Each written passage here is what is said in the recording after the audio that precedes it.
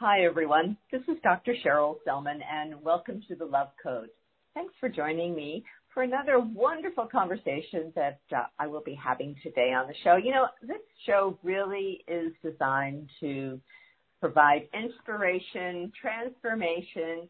I always like to say that we are here to really find the true power we have within ourselves to heal and transform our lives. And I trust every week when I have my guests in these wonderful conversations, it will support you and inspire you on this journey to self-awareness and to self-healing and to really finding that connection with the true divine being that you are.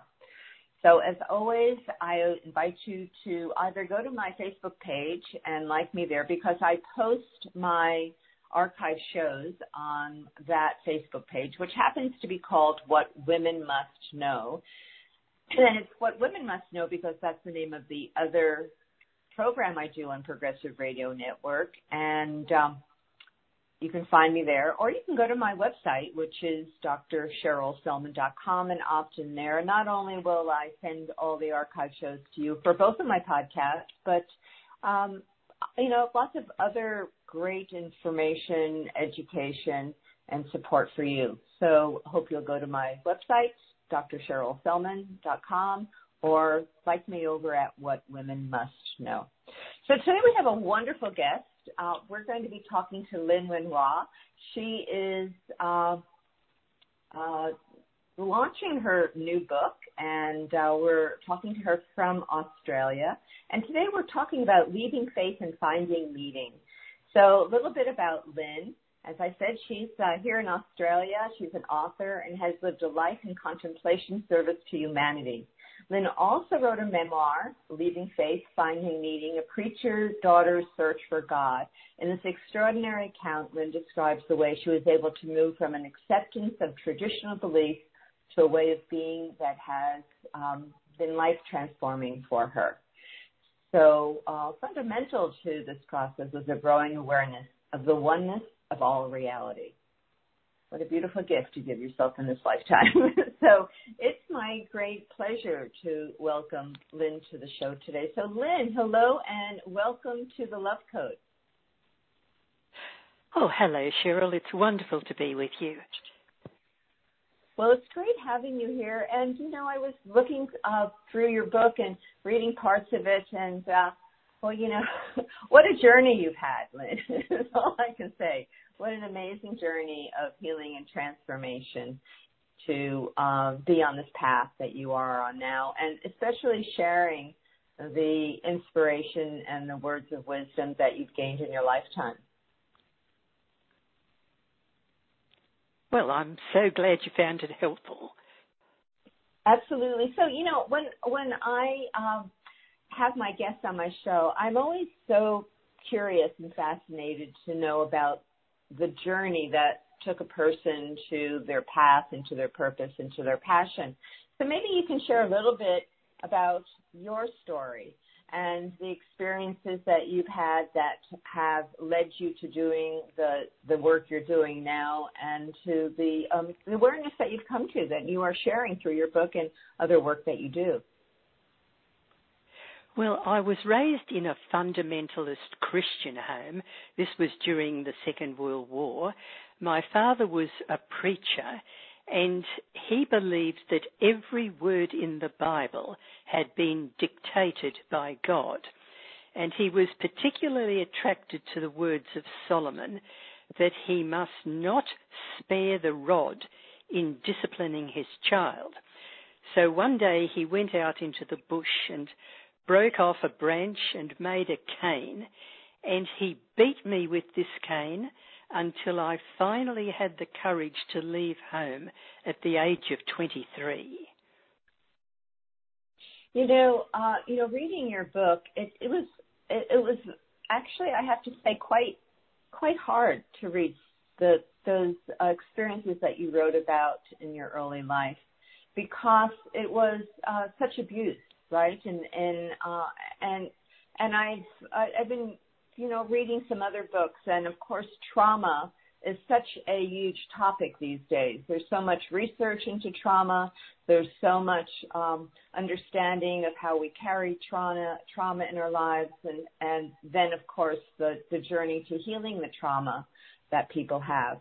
And it's, when I read the early years of your life, and obviously it went on for many years, that was just such a trauma for a little girl.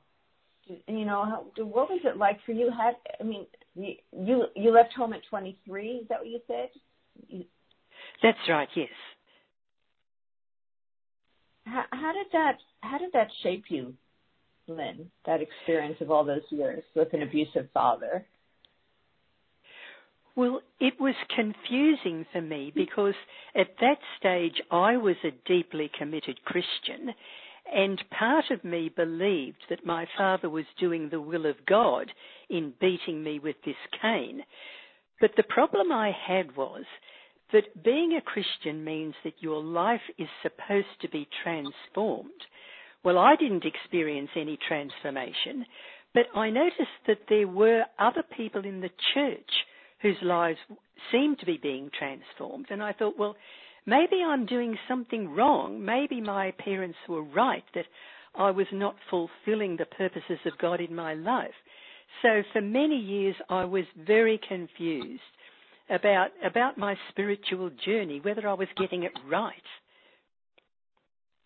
Well, I would think for, a child being in this situation where you've been indoctrinated, right? You've been indoctrinated to the spiritual path, but part of that indoctrination had to do with a lot of abuse, and which always makes the child feel like they're the problem, right? That they're at fault or they're deficient, that somehow it's them that brought this upon themselves, and on some level they deserve it. That's a huge cross to bear, I guess is the best way to say it. Oh, yes, it was very difficult because for many years, I kept on feeling that maybe my father was right. And then I thought, no, would a God of love want a father to beat his child with a rod? The whole thing just made no sense. So can I ask you, have you known about your father's past? I'm always curious as to what creates this abusive behavior in a person, under the guise of following the Bible. But, there's always something more behind that. Oh, yes. Well, my father was beaten by his own father. So because my father had this exaggerated view of what a wonderful man he was, he just assumed that he became this wonderful man because his own father had beaten him. So he probably thought, well, if I beat my daughter, she might become the wonderful person that I am. But it really isn't about that, is it, Lynn? It's really about the legacy of abuse and the wound and the anger and the hurt that's underneath it and how it gets translated, and then how we justify our behaviors because we're not really able to understand the wounds that we carry and to heal them. So, this is ancestral wounding, right? This is what we talk about with trauma, whether it's someone who's a perpetrator of child abuse. I have found in my practice as a psychotherapist that when you work with people, you see that they have been victims and they have just carried on this woundedness, this behavior.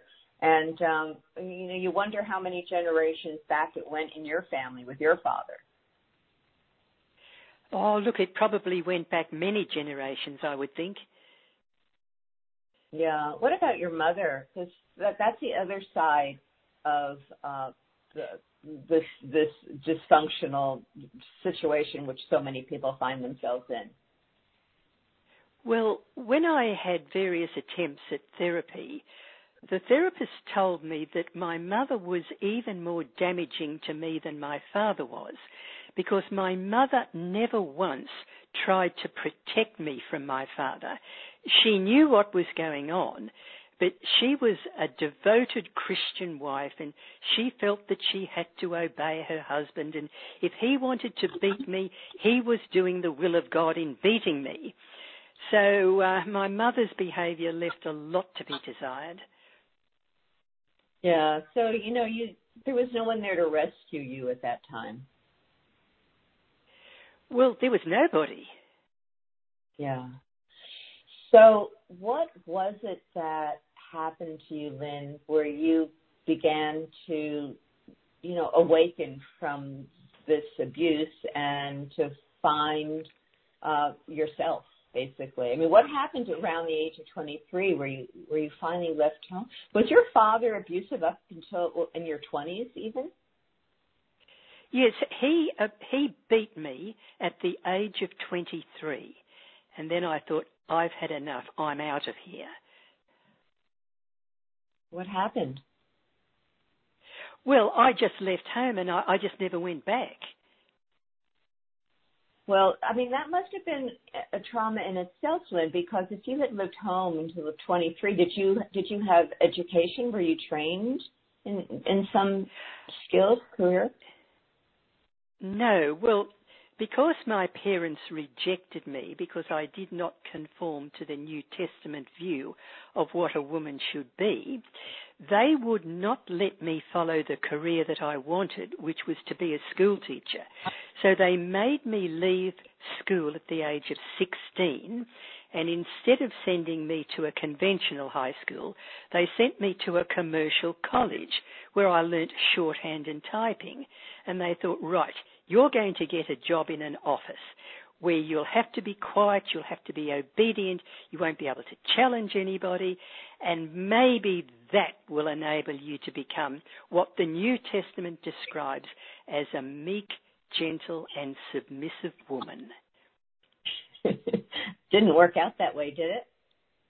No. I was not gentle, I was not meek, and I was not submissive.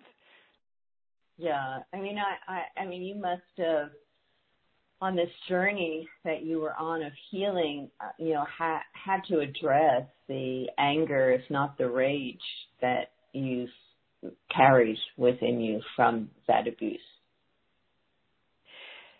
Yes, I think I did, but what changed my way of thinking was that I began to meet people who were not of the Christian faith, who were not of any faith at all. And they seemed to have the qualities that are described in the New Testament as being indicative of a relationship with God through Jesus Christ. And I thought, well, if all these other people who either don't have any religious beliefs or don't care about ultimate questions at all, if they can be expressing these Christ-like qualities, what is it that can actually transform a person's life? And that was when I started on a long journey trying to work out what is the process of transformation all about. It's that moment in life where it's like there's, it's almost like a moment of grace is one way to say it, where suddenly there is a light that goes on and you begin to see the world in new ways. You begin to realize that there are other possibilities, or that there's even a way out of where you've been and how you've been. Yes, well, I think it was for me seeing all these Christ-like qualities in people who were not interested in Christ. Right. They just manifested. They just expressed. They just lived without the dogma. Yeah, I mean, they were just loving people. And I thought, well, where does this love come from? If it doesn't come from the love of God through Christ, where is it coming from? Yeah, that would have been an interesting question to ask yourself at that time. So let's go back. So you were 23, you had enough, and you took off. You had some basic skills, right, his secretarial skills, and then what happened to you? Well, then I had the most amazing experience of my whole life. On a particular day, I had 2 tasks to complete. One was to clip round the edges of the lawn, and the other was to clean the car. So I placed my car keys and my cleaning equipment in the middle of the lawn. I clipped round the edges of the lawn, and when I came back, I saw that the car cleaning equipment was still there, but the keys had disappeared.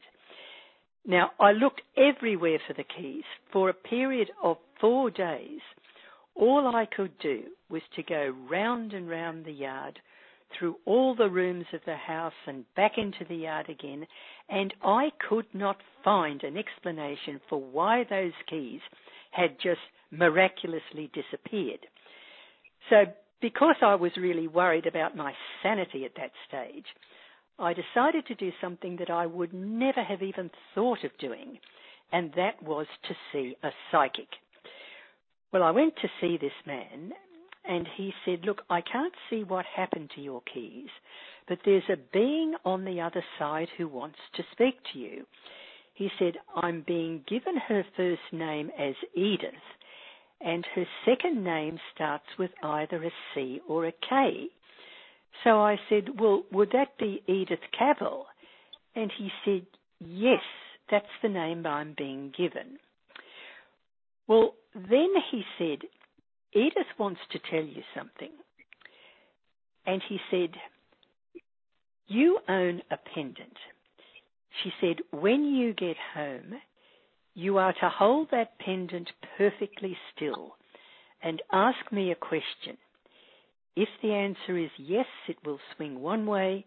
If the answer is no, it will swing another way.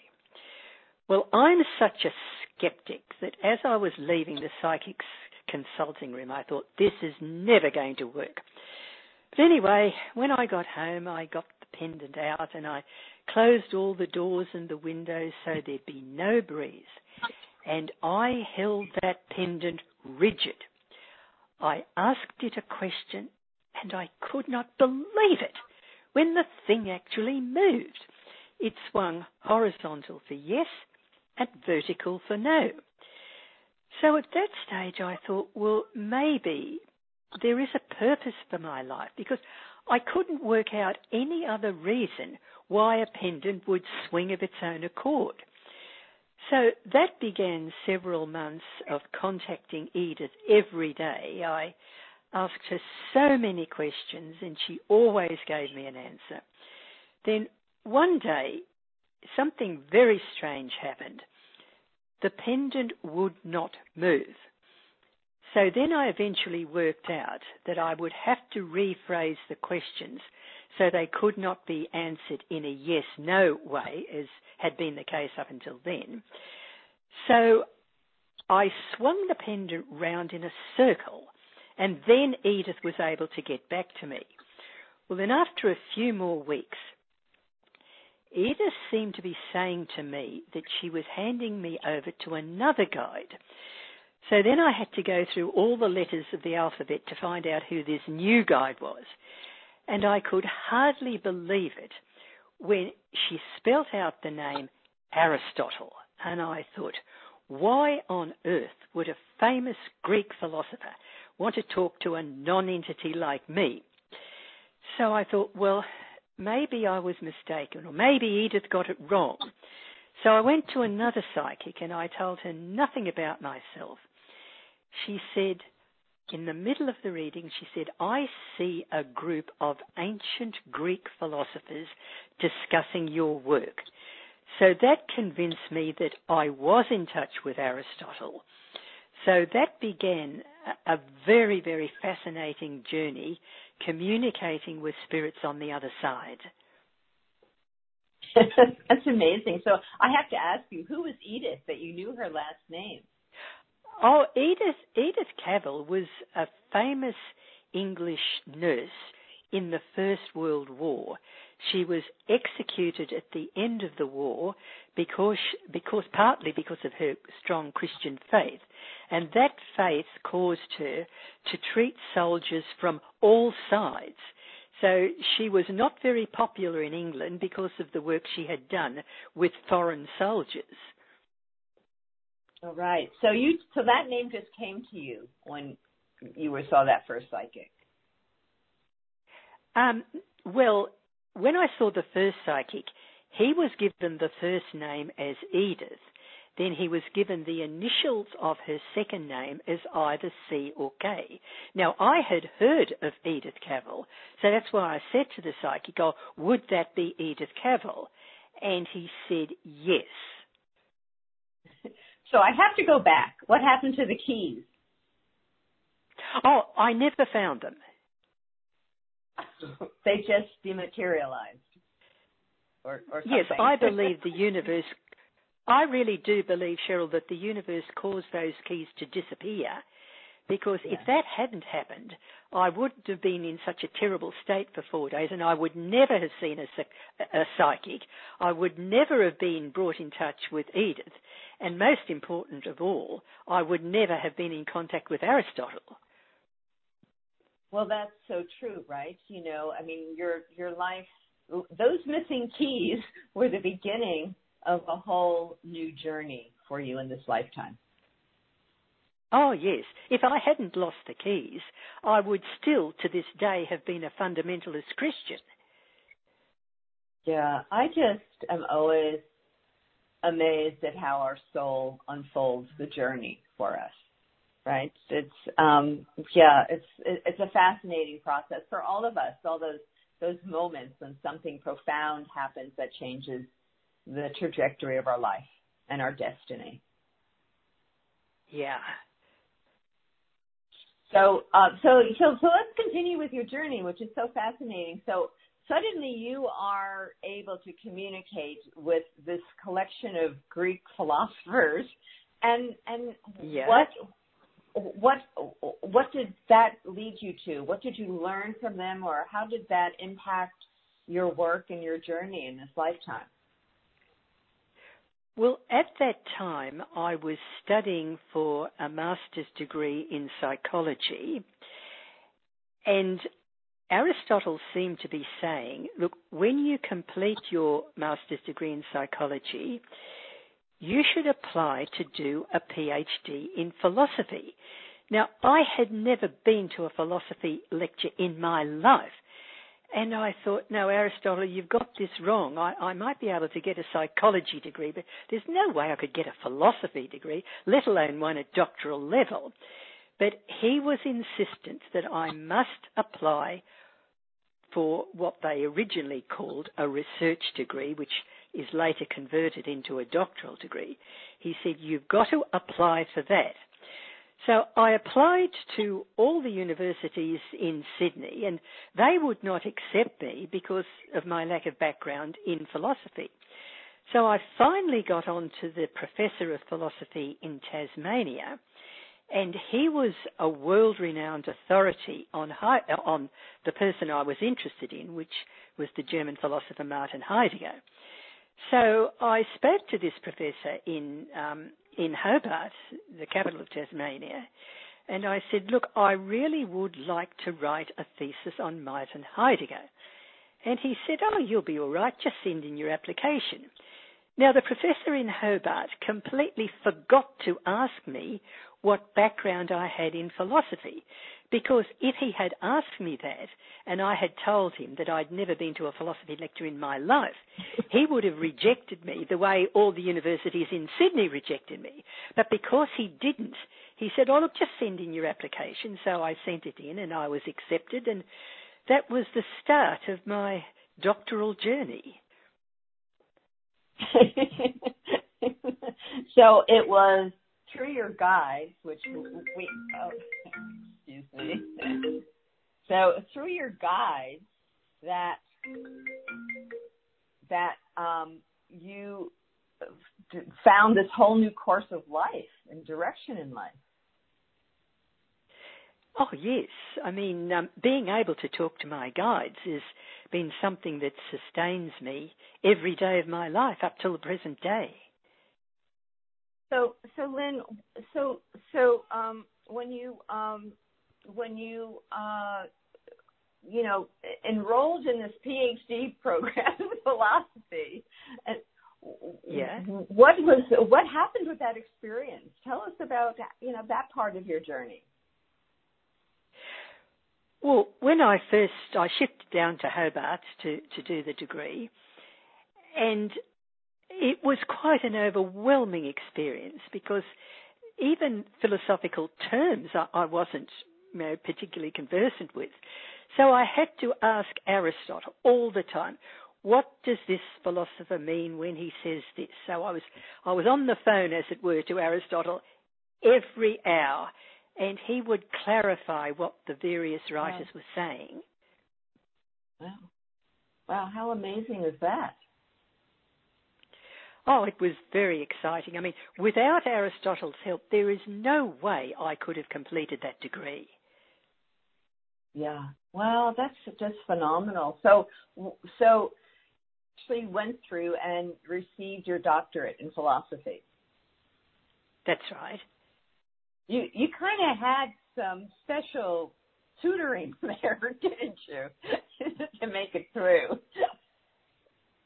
Oh, well, I mean, I consider myself to be a person of average intelligence, and if it weren't for contact with beings in the spirit world, there's no way I could have completed that degree. That's amazing. So where did that degree lead to? Well, it gave me the confidence to think that I could write a book, and I finished up writing 2 books. One is called God Interrogated, and in that book I look at the way philosophers through the years have examined the question of God. And then I've got another section which is on quantum physics. I became interested in quantum physics just in my spare time, and I came to the conclusion that everything in the universe is one, because this is what the quantum theorists tell us. So I began to think, look, I am not separate from this so-called God. I'm not separate from other people. Everything in the universe is one. So that's the second part of my book called God Interrogated. It's called God and Science, where I look at quantum theory. Then the last section of the book is called God and Belief. Now, this is where I examine the very interesting question of how people can have their lives transformed by believing something that's got nothing to do with Christianity, or even by having no particular beliefs at all. So that led me to my basic theory that there is a difference between the ideas that we accept at a conscious level, what we might normally call factual questions, and what happens at the deepest level of our being. And I argue in the book that it's at that deepest level where everything is one. That is where transformation occurs. So that can explain why people with all these different beliefs or having no beliefs at all, why they can have their lives transformed. Because somehow or other they are tapping into that very deep level of their being where everything is one. And isn't that the most profound awareness one can have on this spiritual journey? Beyond the tenets and dogmas of any teachings, you have to go to the core and experience that truth. Oh, yes. I'm just curious. Let's go back to the personal journey, Lynn. So you ventured onto this path that led you to move from your basic trainings of secretarial skills, and you went on, got a university degree, got a master's, went on, got a PhD in philosophy, which is not an easy PhD to get, by the way. But what was the resolution, the healing with your mother and father? I assume there was. I assume this awareness led to that. Well, I didn't have much contact with them. I just used to write occasionally because I knew that they were hostile to me and that they felt I was a failure as a Christian. But gradually, I noticed a change in myself, whereas I had been very harsh on myself up until that point.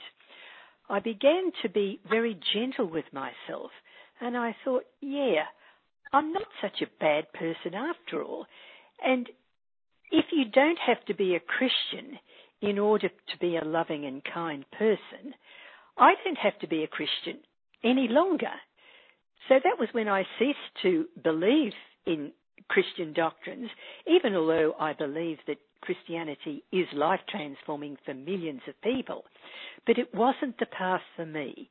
The path for me was to realize my oneness with the universe, with everything. And did you ever make peace with your parents? Did you ever see them again? Did you know how did that yes. unfold? Well, what happened was that I eventually married at the age of 36, I think it was, and I told my parents that I had met this very loving man.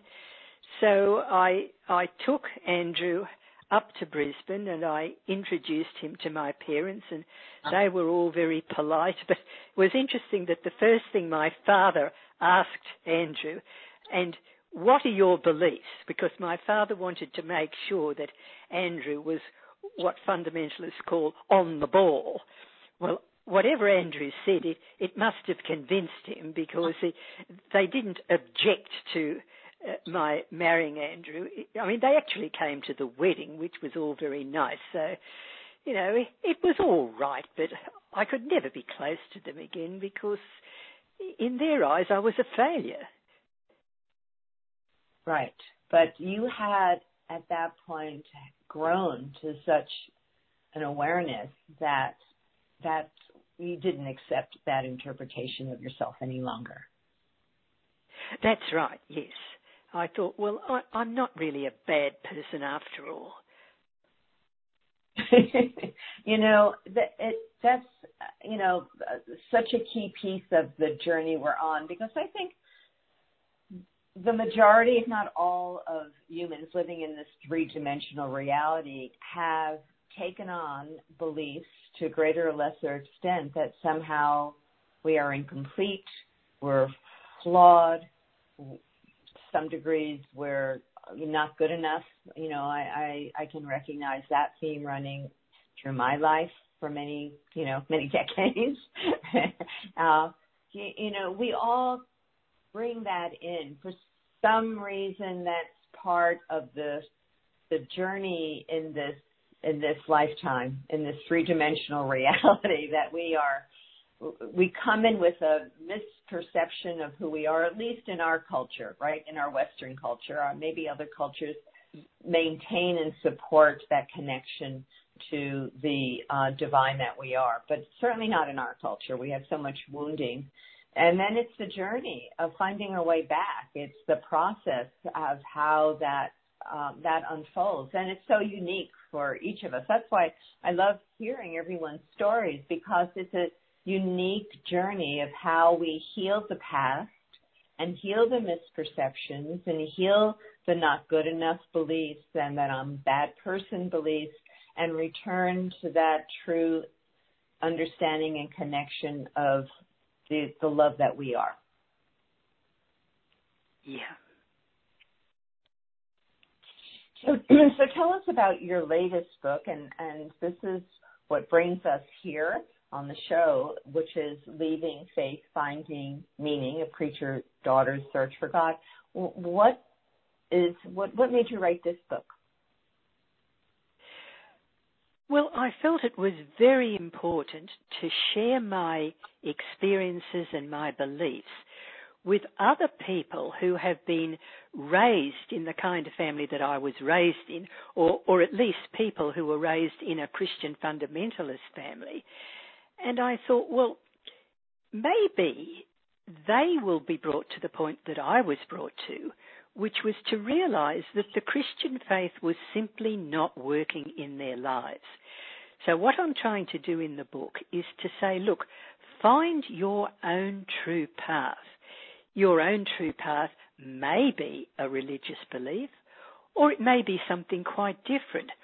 But it's really important for you, the reader, to find out what your true path is.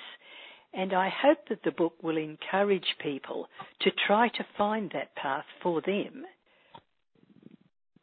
Well, I think whether it is coming from a fundamentalist Christian experience like you had, or coming from a history of some degree of abuse.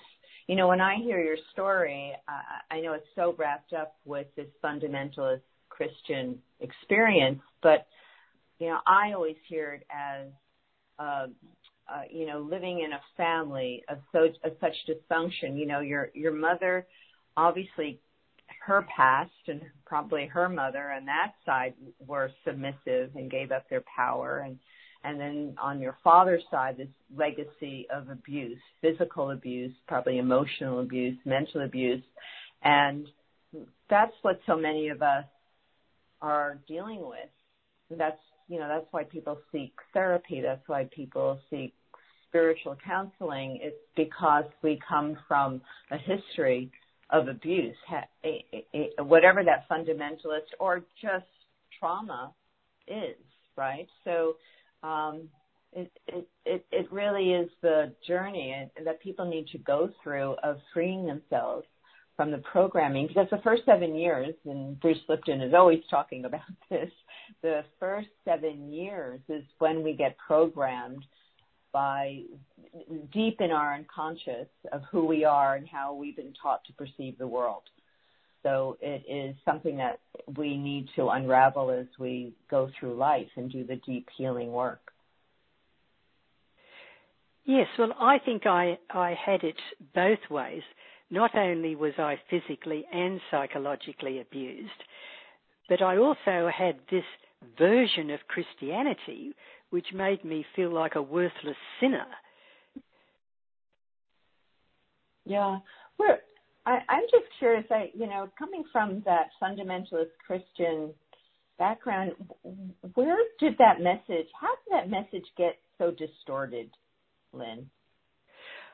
Well, I think it gets distorted because of people's basic insecurities. And when people are insecure, they reach out to someone or some set of beliefs that they think will rid them of this awful sense that they're worthless. And this is why I think that a lot of people latch on to something like fundamentalist Christianity, because it holds out a hope of a loving God who will forgive their sins no matter how terrible they've been. And, they just grab onto that. They think, yes, I'm a bad person, and this wonderfully loving God sent his son to die on the cross to take the punishment for my sin, and all I've got to do is to accept that wonderful gift and I'll be okay. Well, a lot of them do that. They accept God's gift of salvation through Christ. And some of them, their lives are transformed through this so-called transaction. But many of them just try to convince themselves that their lives are transformed, because there are so many people in the church who to me seem to be no more loving, or for that matter Christ-like, than people outside the church. Well, exactly. It's humans on their journey, right? However, wherever we find ourselves, it isn't a doctrine that can make us more loving. We can spout the words, but we don't embody the essence. And so we do our healing journey. Oh, yes. And that healing, I think, involves not only realizing that we're not bad people, but realizing that we are connected to everything in the world, everything in the universe, and the universe is love itself.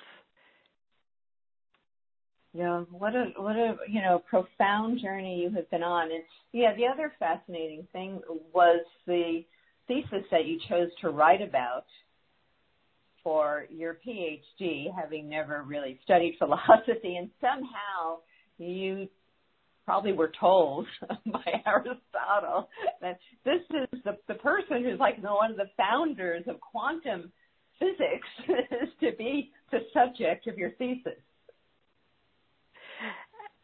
Well, the thesis was actually a critique of this German philosopher, Martin Heidegger. But what I argued in the thesis was that Heidegger was moving towards a mystical pathway. Heidegger was very influenced by the medieval mystic Meister Eckhart. And I argued in the thesis that if Heidegger had continued along that path, where he could have embraced the whole of Eckhart's teaching, Heidegger himself could have become a mystic. Right, but he never did? No, he never did. He actually became a Nazi instead. Oh, dear. Too bad he didn't continue on the way. Yes. He was a tragic figure, Martin Heidegger, a really tragic figure. Well, that's so interesting. I want to ask you, so right now, at this point in your life, are you still being guided by Aristotle and your Greek philosophers? Well, it's a mixture of people. Sometimes I talk to Aristotle. Sometimes I talk to beings on the other side who have been enlisted to be my personal guides. I don't know their names, but one of them I call Mary. Now, I talk to Mary every day about everything.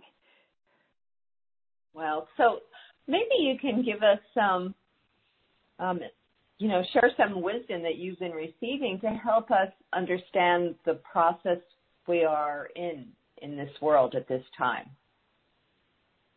I'm sure you've asked that question. I actually believe in reincarnation, and I believe that we come into this world to fulfill a particular destiny. And what that destiny is going to be a combination of very difficult circumstances as well as a lot of pleasant circumstances. So whenever a very difficult problem comes before me, and I think, how on earth am I going to get around this? I say to Mary, now, can you think of a way around this problem? And I'll sort of toss a few ideas to her, and she'll come up with the answer.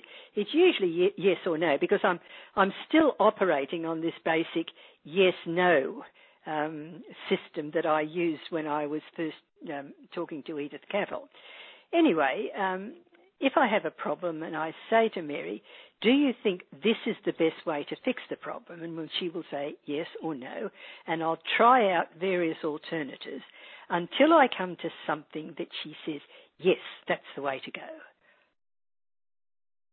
So have you asked her about, all the changes that are happening in the world and appreciation of this journey and process we are in? Now, when I ask her about things like Ukraine, she feels she is not in a position to make some sort of prediction about what is going to happen in Ukraine. It's more a question of guiding me in my daily life as to what I should do, rather than trying to diagnose the problems of the world. I understand. That's a big ask, I'm sure.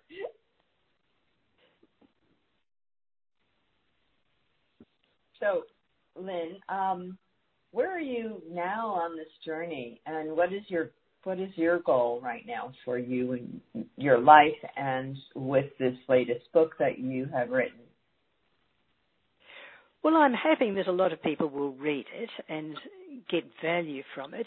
And I'm hoping that they'll contact me too, because in the book, my web address is there. And if they go onto my web address, they will see my email address. So if they want to send me an email, I would love to talk to them. So let's give people your website, which is your name, Lynn Renoir. Are you related to the artist, by the way? No, I'm not. Unfortunately. Okay. I thought I had to ask. One never knows.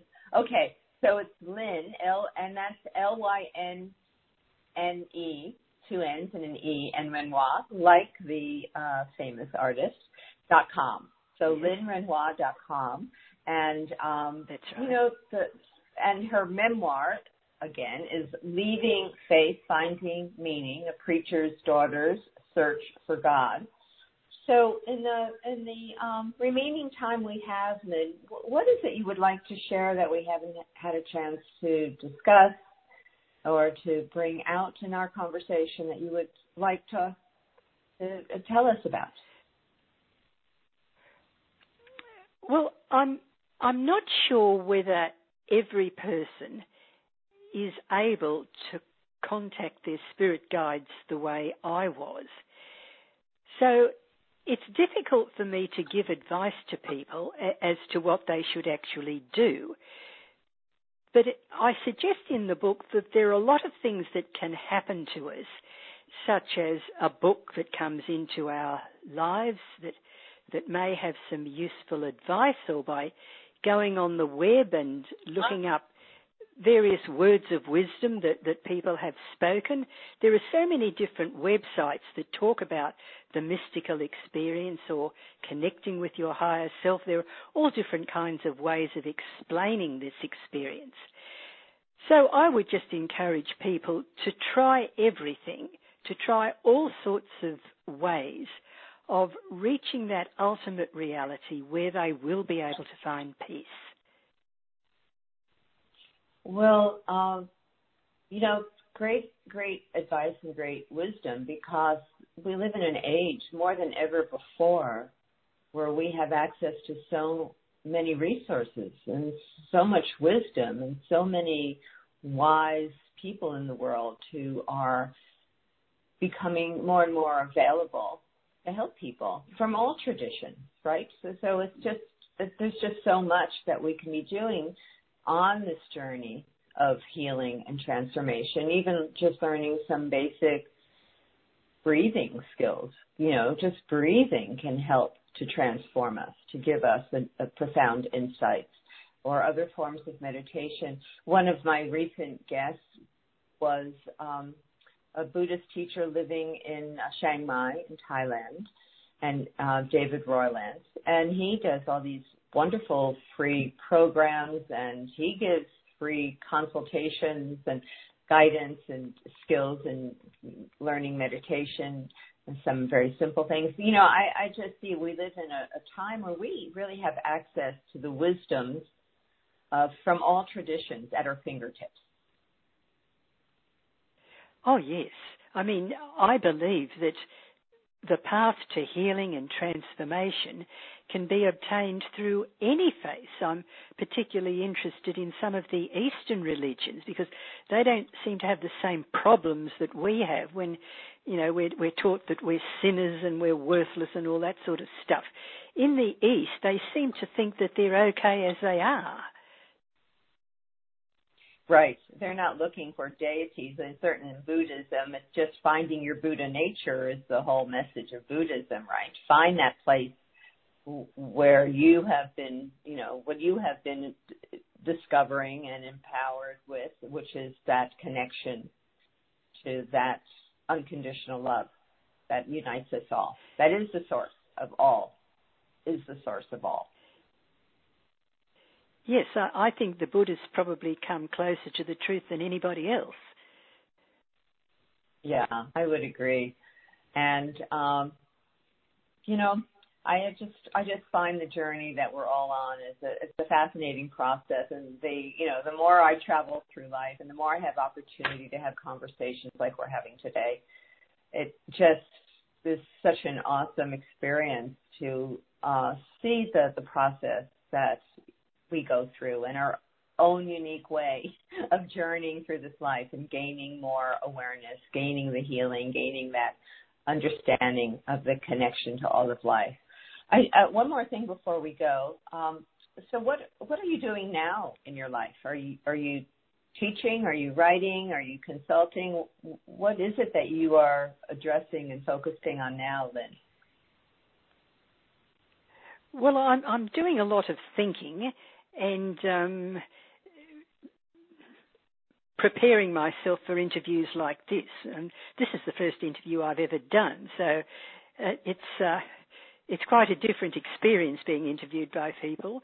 So I'm working out the kinds of responses that I could give to people who are interviewing me. Well, I don't know if you work them out, Lynn, as much as they come through you. You know, it's like and I'm honored to be this maiden voyage for you, and hopefully it's a good experience. So you will build on that for all the future interviews that you have no doubt planned.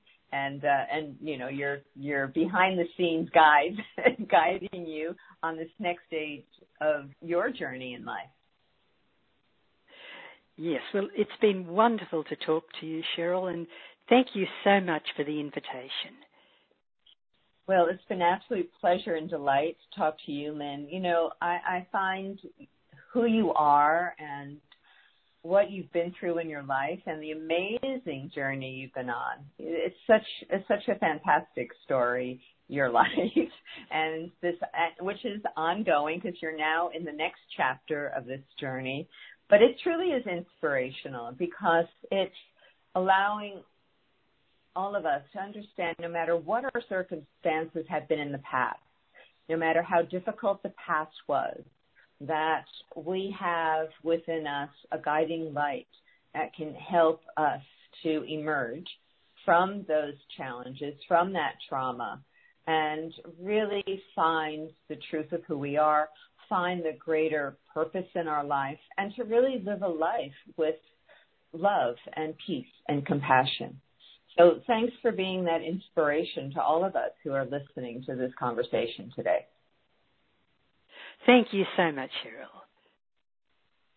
So thank you all for listening to this wonderful conversation that I've had with Lynn Renoir. Again, her website is Lynn, and Lynn is Lynne, Renoir, Renoir, like the artist, Lynn Renoir. And her latest book, her memoir, is Leaving Faith, Finding Meaning, A Preacher's Daughter's Search for God.